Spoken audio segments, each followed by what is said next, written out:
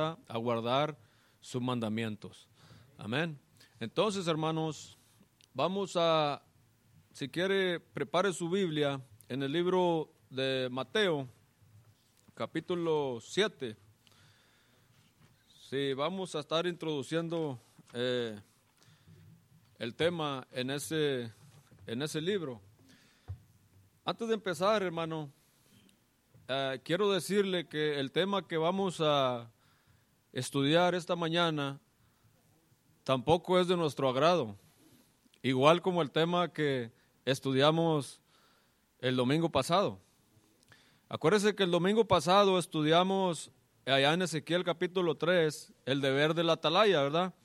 Donde Dios le manda a Ezequiel, ¿verdad?, a predicar, a hablar su palabra, donde le dice, ve y habla a la casa de Israel,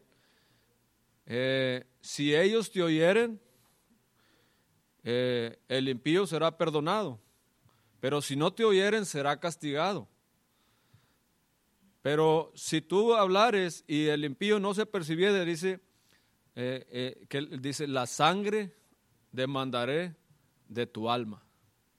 Así es que es una responsabilidad, hermanos, un deber de todos y cada uno de nosotros los que hemos conocido el plan de salvación por medio de Cristo, anunciar las buenas nuevas de salvación. Amén. Pero esta parte, hermanos, que vamos a estar estudiando ahora, no meramente es la parte buena de la enseñanza de Cristo. Amén. Le digo esto porque si leemos allá, por decir en Hebreos, capítulo 2 y versículo 3, donde dice aquel hombre, ¿cómo escaparemos si descuidamos una salvación tan grande? Pero note usted la pregunta, ¿cómo escaparemos? ¿Qué quiere decir esto, hermano? No meramente se está refiriendo a la salvación tan grande. Se está refiriendo a que hay un lugar contrario a la salvación, ¿verdad? Y ese lugar contrario a la salvación, hermano, es el lugar de condenación. Y ese es el que vamos a estar tocando en esta mañana. Este lugar se llama el infierno. Yo sé que es incómodo, ¿verdad?, escuchar esta parte de la palabra de Dios. Nos incomoda, nos inquieta, nos llena de temor, quizá, no sé, según cómo ande su espiritualidad. Pero cuando leemos el libro de Mateo, hermanos, en el capítulo 7, ¿verdad?, versículos 13 y 14, donde el Señor Jesucristo nos hace una recomendación, nos hace una sugerencia, ¿verdad? Dice, entrad por la puerta estrecha, porque ancha es la puerta y espacioso el camino que lleva a la perdición, y muchos son los que entran por ella. Porque estrecha es la puerta y angosto el camino que lleva a la vida, y dice, pocos son los que la hallan. Así es de que, tomando en cuenta este versículo, hermano, usted no se turbe, ¿verdad? No se preocupe si mira que en nuestra congregación habemos pocos. Porque la Escritura advierte que pocos son los que la hallan. No podemos nosotros sacar un cálculo ni decir cuántos de nosotros los que estamos aquí seremos salvos. No lo sabemos. Eso solamente lo sabe el Dios Todopoderoso. Amén. Y tampoco debemos escandalizarnos porque muchos son los que entran por el camino espacioso que lleva a la perdición. Esto ha sucedido desde el principio de la creación. Cristo no se está refiriendo a nada nuevo. Acuérdese en los tiempos de Noé. ¿Cuánta gente pereció? ¿Y cuántos fueron salvos? 8 personas. ¿Usted cree que Jesús tenía razón para decir estas palabras? Claro que sí, hermano. ¿Cómo escaparemos? El infierno, hermanos, es una palabra que proviene del griego, que se deriva de una palabra que se llama geena. Y al mismo tiempo, en hebreo quiere decir geei inom o gaai inom. Dice, y esto quiere decir un desfiladero o barranco de Inom. Dice, este lugar en la antigüedad era el basurero de Jerusalén y por ello una fuente de malos olores y pestes. A eso se suma que quemaban azufre para disimular esos olores. Dice, esto era un infierno en la tierra. También se dice, hermanos, que ahí arrojaban los cadáveres de la gente que moría, de los que eran torturados o crucificados. Ahí los arrojaban. Y de ahí se deriva esta palabra Gae Inom, que quiere decir Gehenna, y traducido al español quiere decir el infierno. Pero el Señor Jesucristo, hermano, no se refería a ese infierno. El Señor Jesucristo no se refería a ese basurero de Jerusalén en ese tiempo. El Señor Jesucristo se refiere a un lugar de tormento eterno, fíjese. Como le digo, se oye, es incómodo, ¿verdad? Nos incomoda, pero esta parte, hermano, así como el Señor Jesucristo nos ha anunciado la salvación, el Señor Jesucristo nos ha anunciado una morada celestial, una nueva Jerusalén. De la misma manera como el Señor Jesucristo habló tanto de aquel lugar preparado, también, hermanos, el Señor Jesucristo mencionó muchas veces la palabra infierno, sobre todo en los 4 evangelios. Así es de que nosotros no podemos escatimar, hermanos, no podemos pasar por alto esta enseñanza. La iglesia de Cristo, hermanos, no debe de esconder o hacer a un lado esta enseñanza. Antes, al contrario, debemos predicarla cuantas veces sea necesaria, cuantas veces sea posible, ya que ninguno de nosotros, ¿verdad?, queremos ir a ese lugar. ¿Verdad que no? Advertir, claro que sí. No queremos que nadie vaya a ese lugar. Cuando leemos, empezando, ¿verdad? Bueno, dice unas notas que tengo yo, dice, el infierno no es un tema que se predica con agrado, para empezar. Pero también sería una crueldad, hermano, de parte nuestra, no advertir sobre el terrible destino que les espera a los que rechazan a Cristo.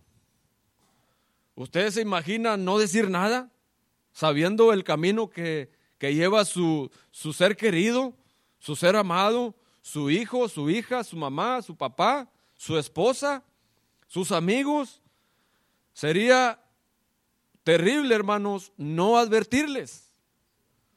Comúnmente, ¿verdad? Es obvio que si usted ve a una persona caminando a un lugar donde hay un desfiladero o donde hay un barranco, claro que le va a advertir, ¿verdad? Naturalmente usted va a sentir, bueno, debo decirle porque si no se va a matar.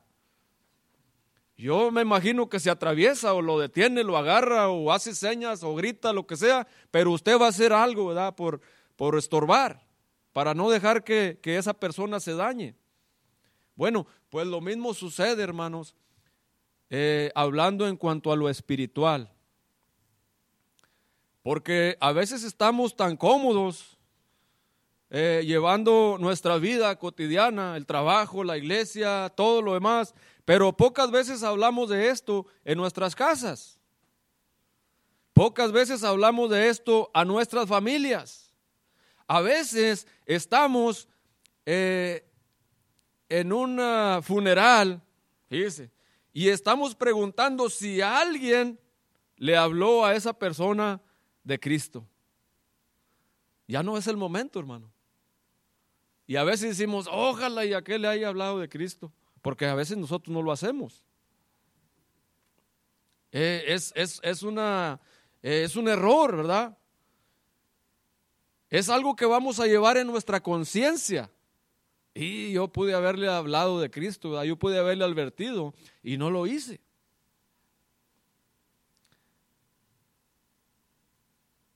Y nosotros, hermanos, como hijos de Dios, tenemos esa obligación de advertir de la inminente, lo terrible que es caer en el infierno.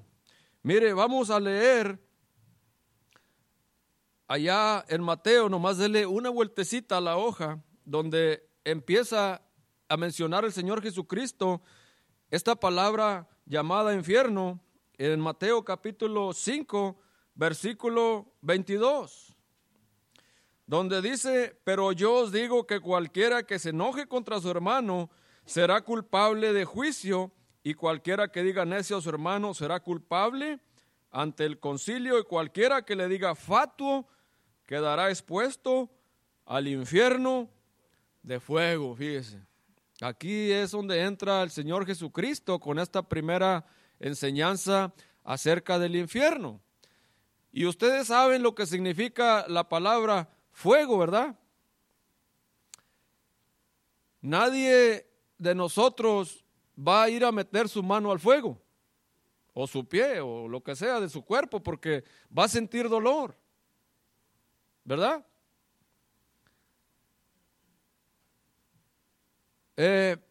Se cree, hermanos, que algunas personas hoy en día piensan que el infierno, el relato de Jesucristo, de allá de aquel lugar que le digo que se llamaba Gehenna, que era el basurero, piensan que el Señor Jesucristo tomó esa enseñanza para enseñar acerca del basurero. Dice que de allá de Jerusalén a las afueras se miraba salir el humo de los cadáveres que se estaban quemando. Pero el Señor Jesucristo no se refería a ese infierno, hermano, a ese infierno terrenal. Muchas personas hoy en día usan la palabra infierno, ¿verdad?, para descifrar algo en gran manera, ¿verdad? Cuando hay un sufrimiento grande, ¿verdad? Por decir, cuando hay un accidente de muchos vehículos y se prenden en fuego, algunos dicen, no hombre, era un verdadero infierno, ¿verdad? Porque la magnitud de lo que encierra la palabra infierno, hermano, es una llama constante que no se apaga. Y el asunto también que hay personas hoy en día que piensan que el infierno, hermanos, es como si fuera algo, ¿cómo le diré?, que no existe, o sea, una metáfora, por decirlo así. Hay personas que aún en el hecho de muerte, yo recuerdo, hermano, fíjese, me viene a la mente esto, que miré una entrevista en la televisión de unos hombres de la televisión muy famosos, se llama Kiko, le dicen a ese, y el otro se llama, le dicen Don Ramón. Usted sabe de qué hablo. Cuando Ramón estaba agonizando, dice Kiko en la entrevista que él fue a visitarlo y que él en sus palabras dice que él mantenía su estado de humor bueno, decía, bien, o sea, él estaba en su agonía, pero mantenía ese estado de humor, como siempre lo hizo en la televisión. Dice, cuando yo le pregunté, dice, que a dónde ibas, me dijo, allá te espero, ¿verdad? Dice, arriba, dice, no, allá abajo, dice, no te hagas. Pero con una forma burlona, hermano. O sea, de una manera como que no le dan al infierno lo que verdaderamente significa, ¿verdad? Algunos piensan que en el infierno va a haber actrices o personajes de telenovela o modelos muy guapas, ¿verdad? Que dicen, si ellas están allá, pues yo también quiero ir allí, ¿verdad? Porque supuestamente ahí las van a ver. Por eso le digo que toman el asunto del infierno como algo a la ligera, ¿verdad? Como si no existiera. Y déjeme decirle, hermano, que como el Señor Jesucristo lo expone, no es así, no es de esta manera. No es así. Mire, el versículo 22, ¿verdad?, nos habla de un infierno de fuego. Luego el 29 dice, por tanto, si tu ojo derecho te es ocasión de caer, sácalo y échalo de ti, pues mejor te es que se pierda uno de tus miembros y no que todo tu cuerpo sea echado al infierno, ¿verdad? Yo no sé en qué momento, hermano, en qué parte de su vida usted haya pensado en esto. Muchos nos hacemos esa pregunta, ¿verdad? Aun cuando cuando no tenemos conocimiento de la palabra, ¿qué irá a pasar cuando yo me muera? Especialmente cuando visitamos el funeral de un familiar o de un amigo. Bueno, ¿hacia dónde se va a ir? ¿Verdad? Pues aquí el Señor Jesucristo, en los primeros versículos que comenzamos leyendo de Mateo 5, el Señor Jesucristo nos habla de una puerta estrecha y de una puerta angosta, ¿verdad? Y de una puerta espaciosa.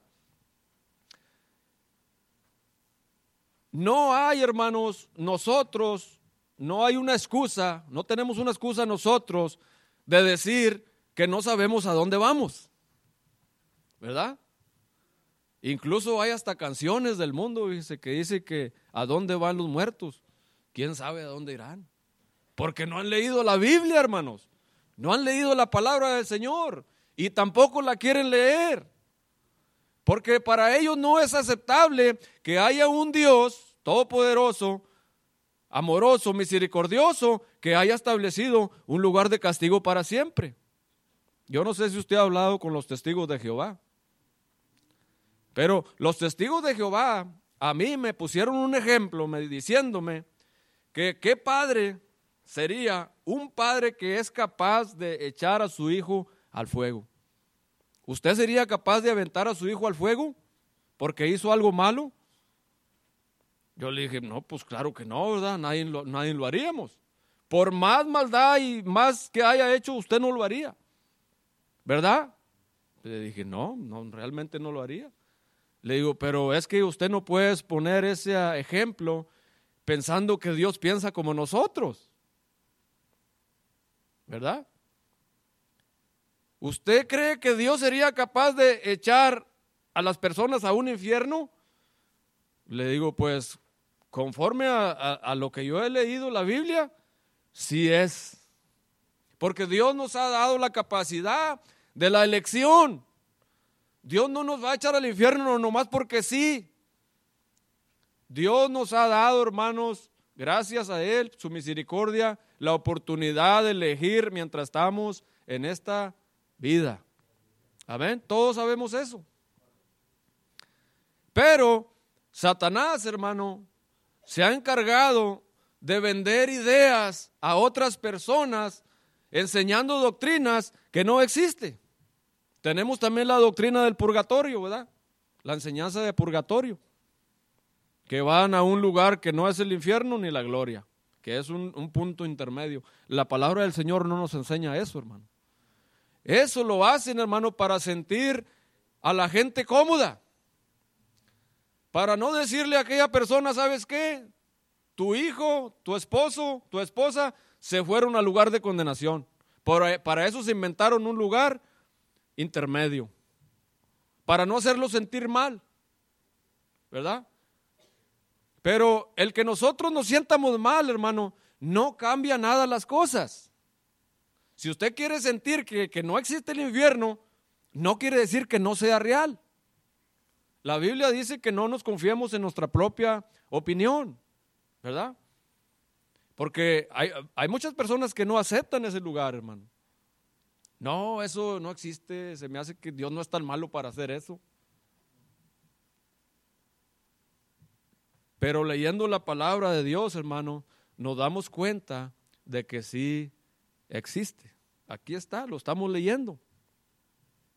Si usted me pregunta a mí, hermano, ¿dónde está el infierno? ¿Dónde dice la Biblia que está el infierno?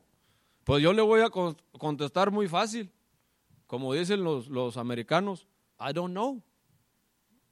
No sé, hermano. Se cree, se especula, ¿verdad? Algunos científicos piensan que el infierno está en el núcleo de la tierra. Pero la Biblia no enseña eso. No sabemos, no podemos decir que está en el infierno, en el centro de la tierra, no sabemos. ¿Por qué? Hay personas que lo piensan de esa manera porque acuérdense que de los volcanes sale esa cosa llamada magma, ¿verdad?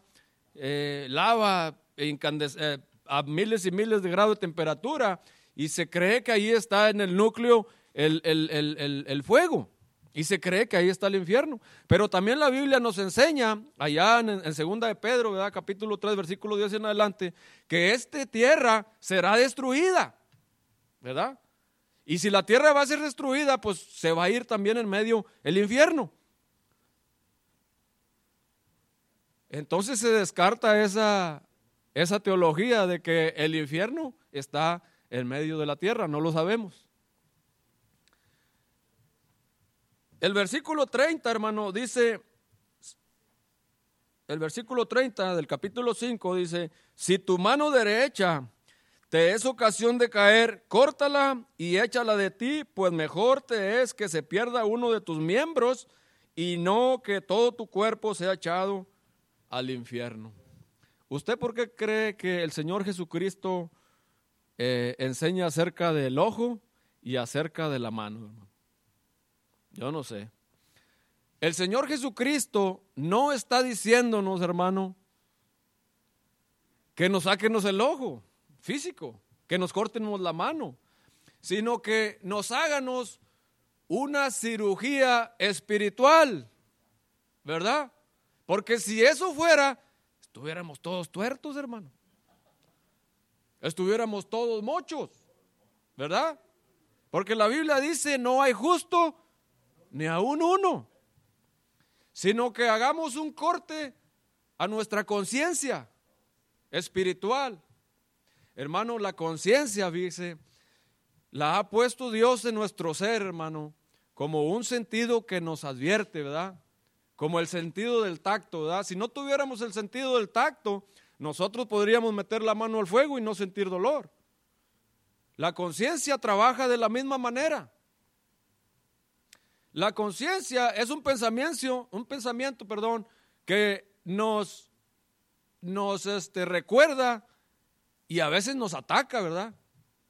Porque yo me imagino que aquel que ha cometido un homicidio, que ha quitado una vida a una persona, la conciencia lo va a estar martirizando día con día.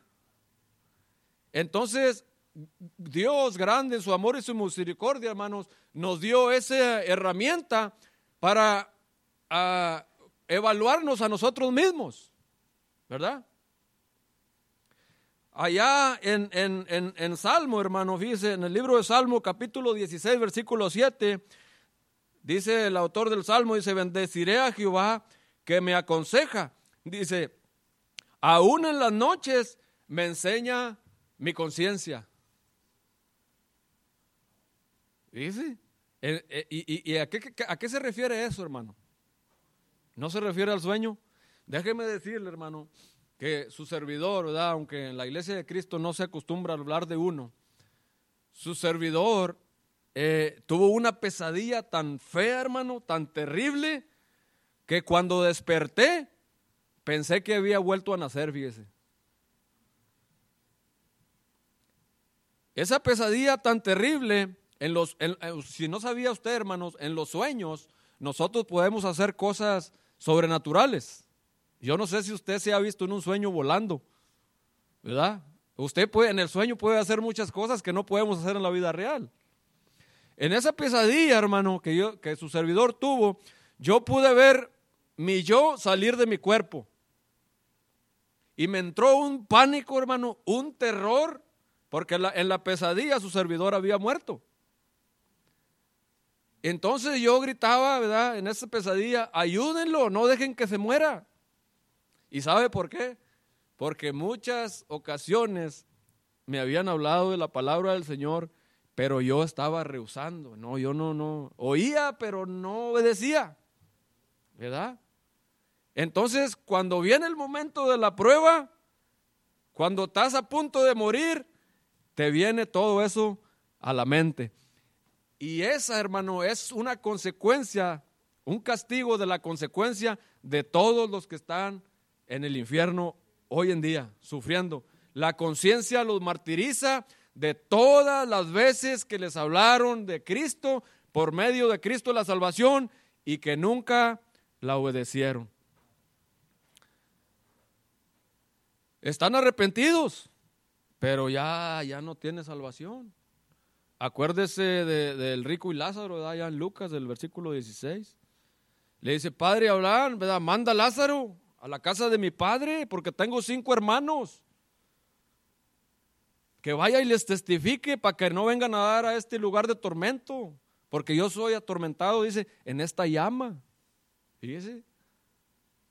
¿Verdad que a nadie le gustaría que su familia, sus hijos, sus hermanos vayan a dar a ese lugar de castigo?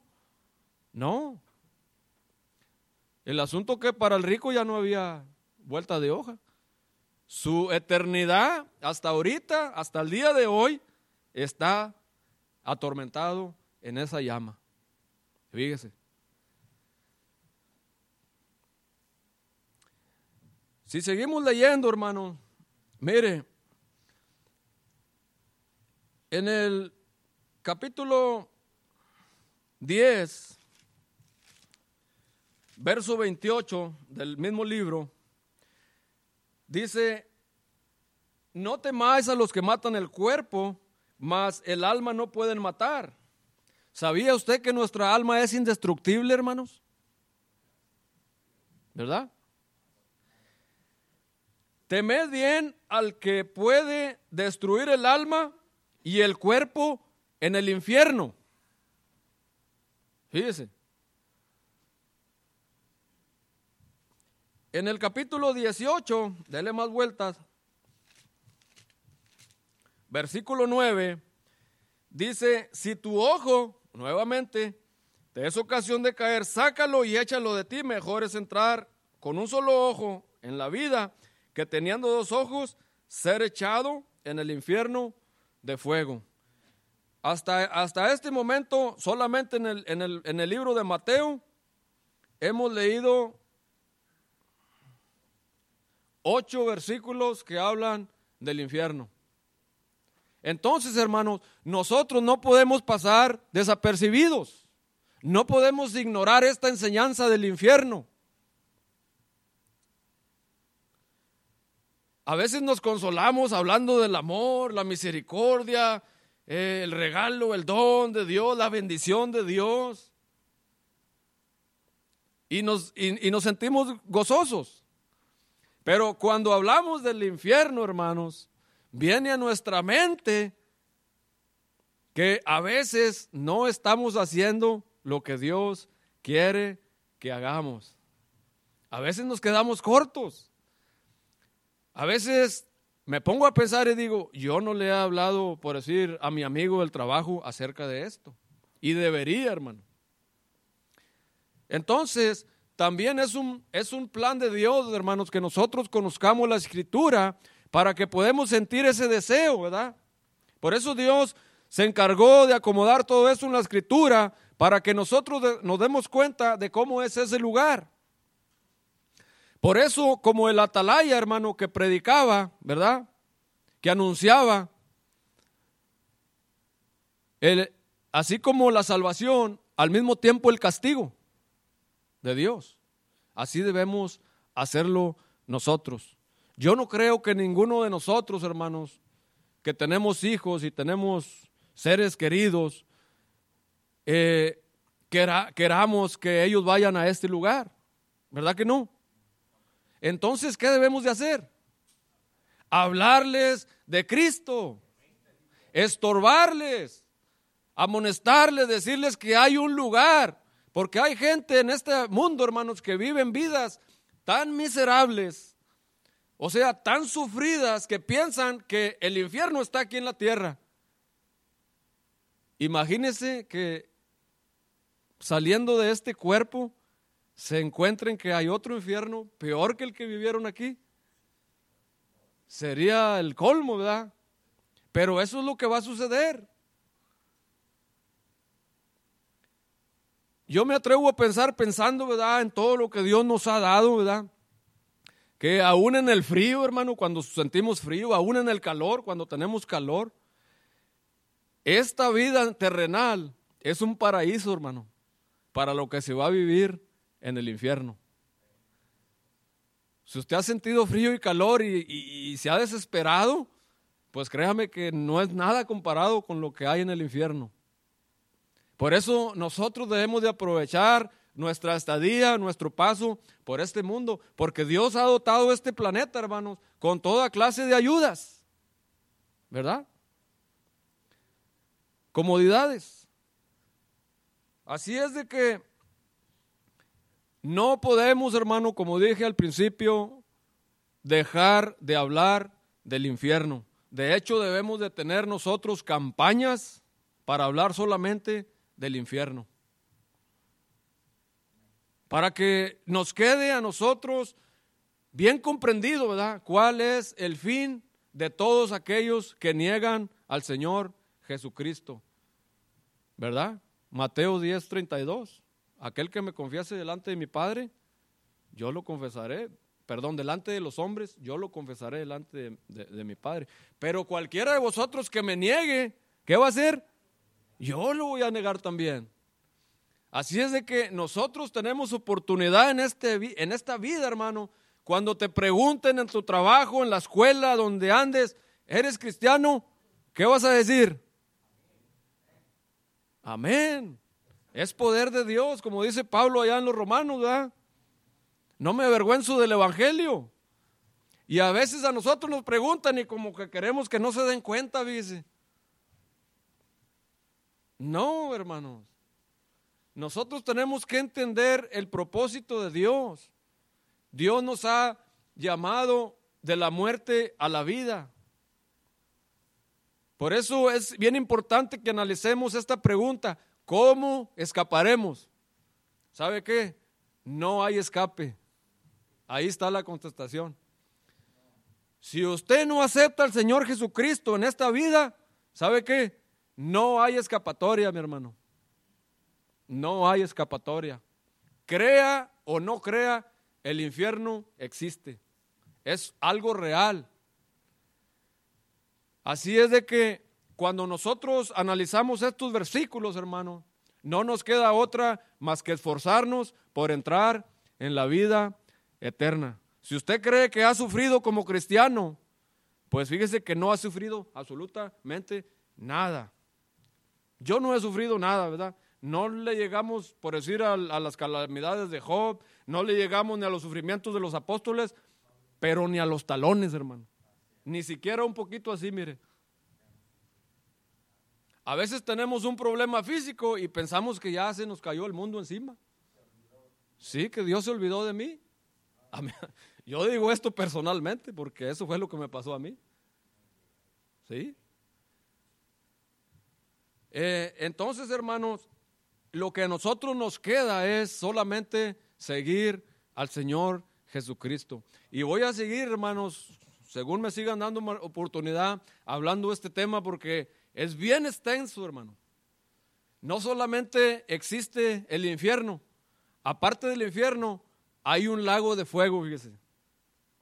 Aparte, esto no es, el lago de fuego no es el infierno. El lago de fuego es otro. Así es de que ahorita por lo pronto solamente vamos a ver y espero yo en Dios, ¿verdad?, que nos haya servido, ¿verdad?, que nos haya amonestado, nos haya motivado a seguir adelante en el camino del Señor, pensando primeramente en nosotros y nuestras familias, ¿verdad?, en la congregación, en el mundo que nos rodea, seguir nosotros predicando el evangelio y no tener temor, no tener miedo, hermano, porque no hay otra escapatoria, solamente que sigamos al Señor Jesucristo. Allá en el libro de los Hechos, capítulo 17, versículo 30, y esto es para finalizar, hermanos, esta enseñanza dice: pero Dios habiendo pasado por alto los tiempos de esta ignorancia, aquel que supuestamente no sabía, dice, ahora manda a todos los hombres en todo lugar que se arrepientan, No lo digo yo, hermano. Yo no estoy aquí para decir esto y lo otro. Yo solamente estoy leyendo el versículo. Amén. Que se arrepientan, dice, por cuanto ha establecido un día en el cual juzgará al mundo con justicia por aquel varón a quien designó, dando fe a todos con haberle levantado de los muertos. Así es de que analicemos bien estas enseñanzas, hermano, este versículo, porque Dios es grande, misericordioso, pero también es fuego consumidor. Así dice la Escritura, mi hermano. Así es que a través de esta enseñanza yo le animo, hermano, yo le invito a que sigamos adelante viviendo una vida que a Dios le agrade. Todos y cada uno sabemos en lo que nosotros fallamos, pero gracias a Dios que tenemos la oportunidad de corregirnos, hermano. Así es de que yo le animo, y si hay alguien por allí que ignoraba estas cosas del infierno, pues yo le invito a que reconsidere, estudie la palabra del Señor y bautícese. Arrepiéntase de sus pecados y bautícese, porque es la única esperanza que tenemos para escapar del castigo eterno. Que Dios me los bendiga, hermano.